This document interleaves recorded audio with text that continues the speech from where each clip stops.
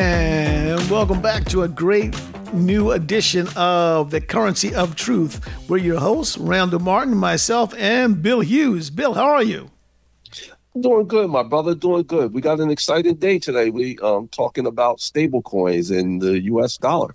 I know. It's exciting. And, at the same time, there's such perilous things that are going on that it is really maybe a moment of truth for the dollar. And let's explore what people need to sort of look at to determine where their cash position or U.S. dollar position should be. So catch us up on what's been happening this week. So what's been happening is there's a flurry of crypto and stablecoin bills that have been going through Congress, and it actually sort of came to a head today with the Democrats walking out on the negotiations for the stablecoin bill, which I find a little bit troubling, to be honest.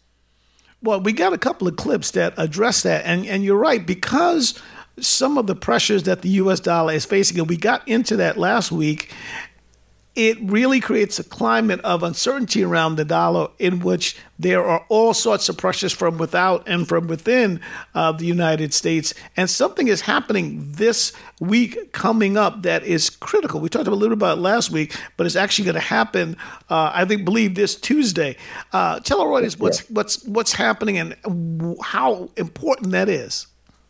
Yeah, so on Tuesday, you're going to have the BRICS coalition, which is an acronym for Brazil, Russia, India, China, South Africa. They're having their yearly conference in South Africa.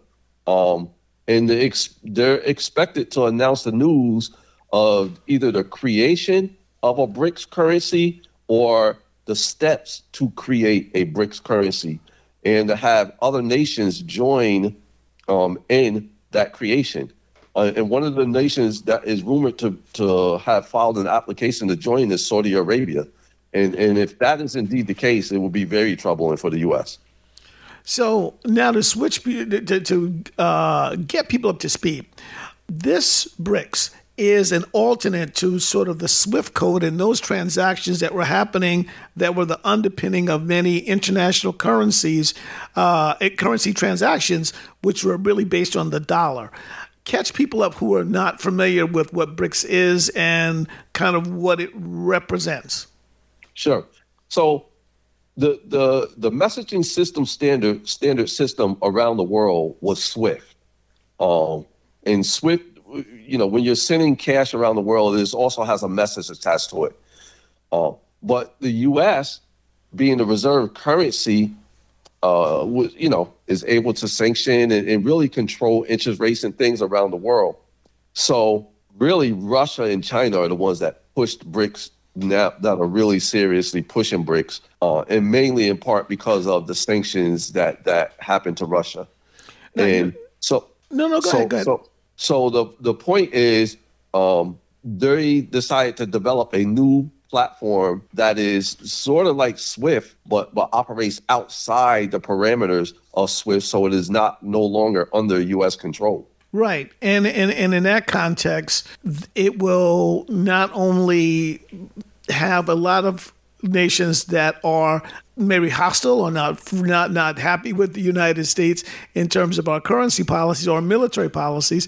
It's going to have them looking as an alternative.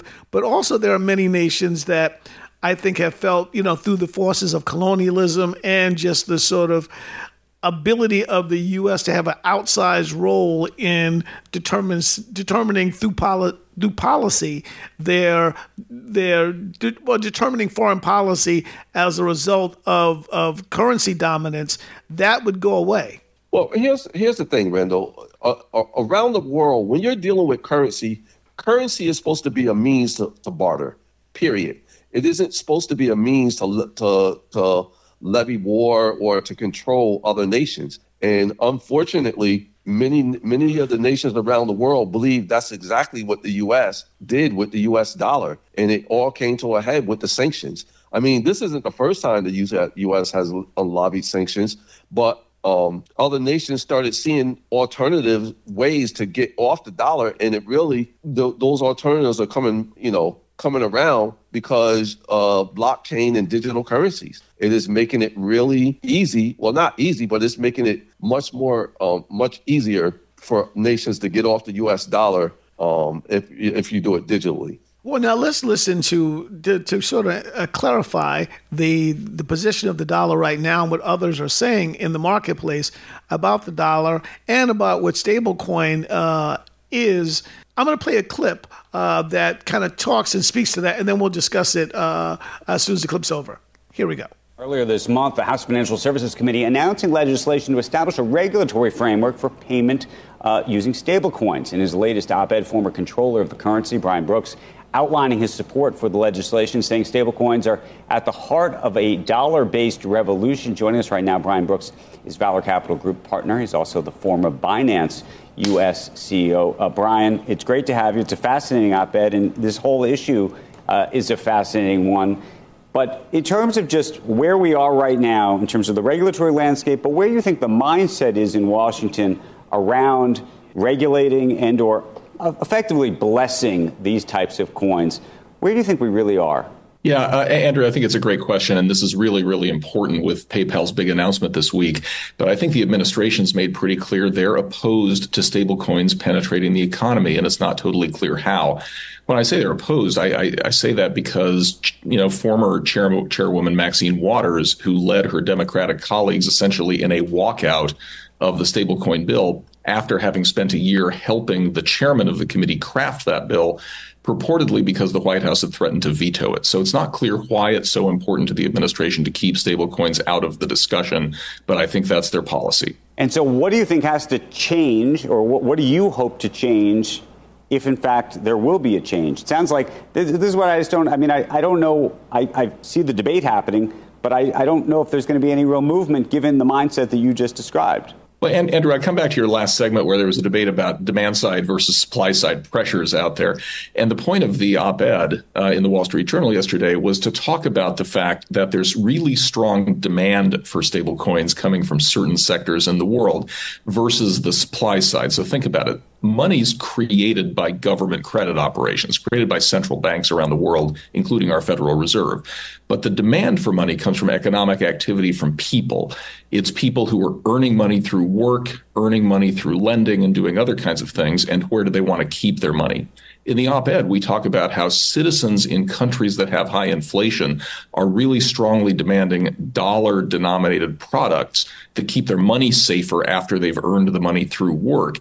And in many countries where you can't get a dollar bank account, stablecoins are your best solution. Now, that clip jumps ahead and talks about a stable coin as a not an alternative, but a way to help the dollar to be more stable, actually, in a way within the world, because you'd still be, wouldn't be tied to the dollar, and we'd still be the reserve currency, but it maybe would help the dollar along and not fluctuate and be a hedge against hyperinflation.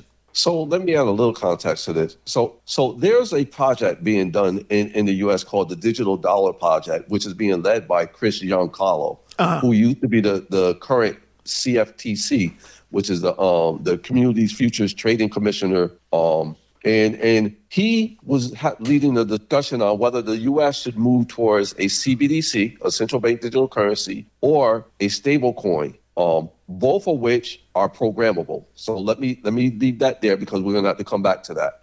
But a stable coin is really hedged or backed by something like gold, treasuries. It has to be hedged one for one so that it maintains its value. And so what USDC was doing is backing it's a digital version of the US dollar. So they're backing their coin with US dollars right now. Right. And so, again, it's another reason as the article, and that was for the Squawk Box, great program that we were able to get a clip from and really illustrates kind of what's going on in the marketplace. But in this specific case, stablecoin and this discussion is really built around ways to make sure that the dollar stays relevant. in a world that is looking for alternatives, correct?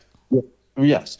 So, one of the big things about money, and you don't hear this term too much, but it's really important, is the velocity of money. Right. You want money to be in the hands of people, and governments really actually want people to spend money. They call it the velocity of money. It keeps the money in circulation, moving around, so that businesses and economies work. The more hands you get it in, the faster it moves, the more velocity you create, the larger the economies. That's what they're trying to do. And what the commentator in this, Brian Brooks, was saying is you have some nations right now that they consider unbanked nations. That's what they call them, unbanked populations. Mm-hmm. If you're able to get them into the economy by offering a form of digital currency, which you can have on your phone, you will bring these people into the banking system, which will, i.e., add more people to the financial system, get money in their hands, have them spend the money faster, creating larger economies.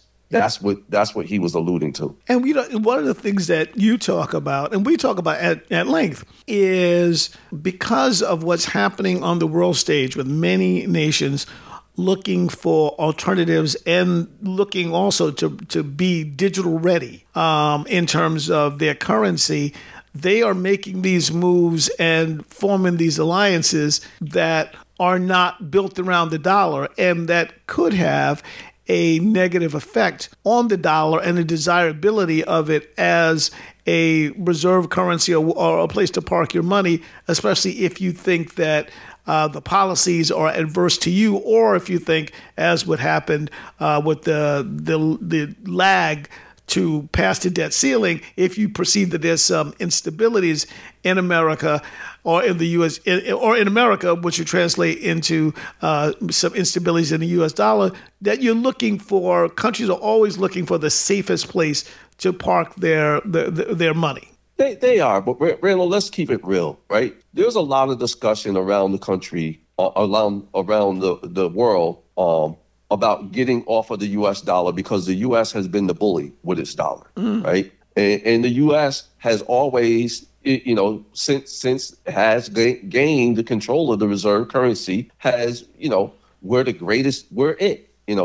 greatest thing since sliced bread. And a lot of these countries are envious. They want, especially China. China wants to have the reserve currency. The UK wouldn't mind having it. They had it back in the day. I was about to say, everything was weighted in the pound. Yeah, they had the pound sterling. EU would love that. So make no mistake about it. Nations around the world would love to have the reserve currency. The problems that they have is their currency isn't as trusted as ours, nor do they have as robust of a bond market as we do. And we have a real thriving economy. But our economy could be really shaky should we continue to think that we're the almighty and we don't have to negotiate with people and we can start having these willy-nilly conversations about whether we're going to honor the full faith of our debt, because that is shaking the confidence of people willing to hold our debt around the nation. And at the end of the day, what you and I really talked about, the people who would pay the price should we continue to play this game is going to be the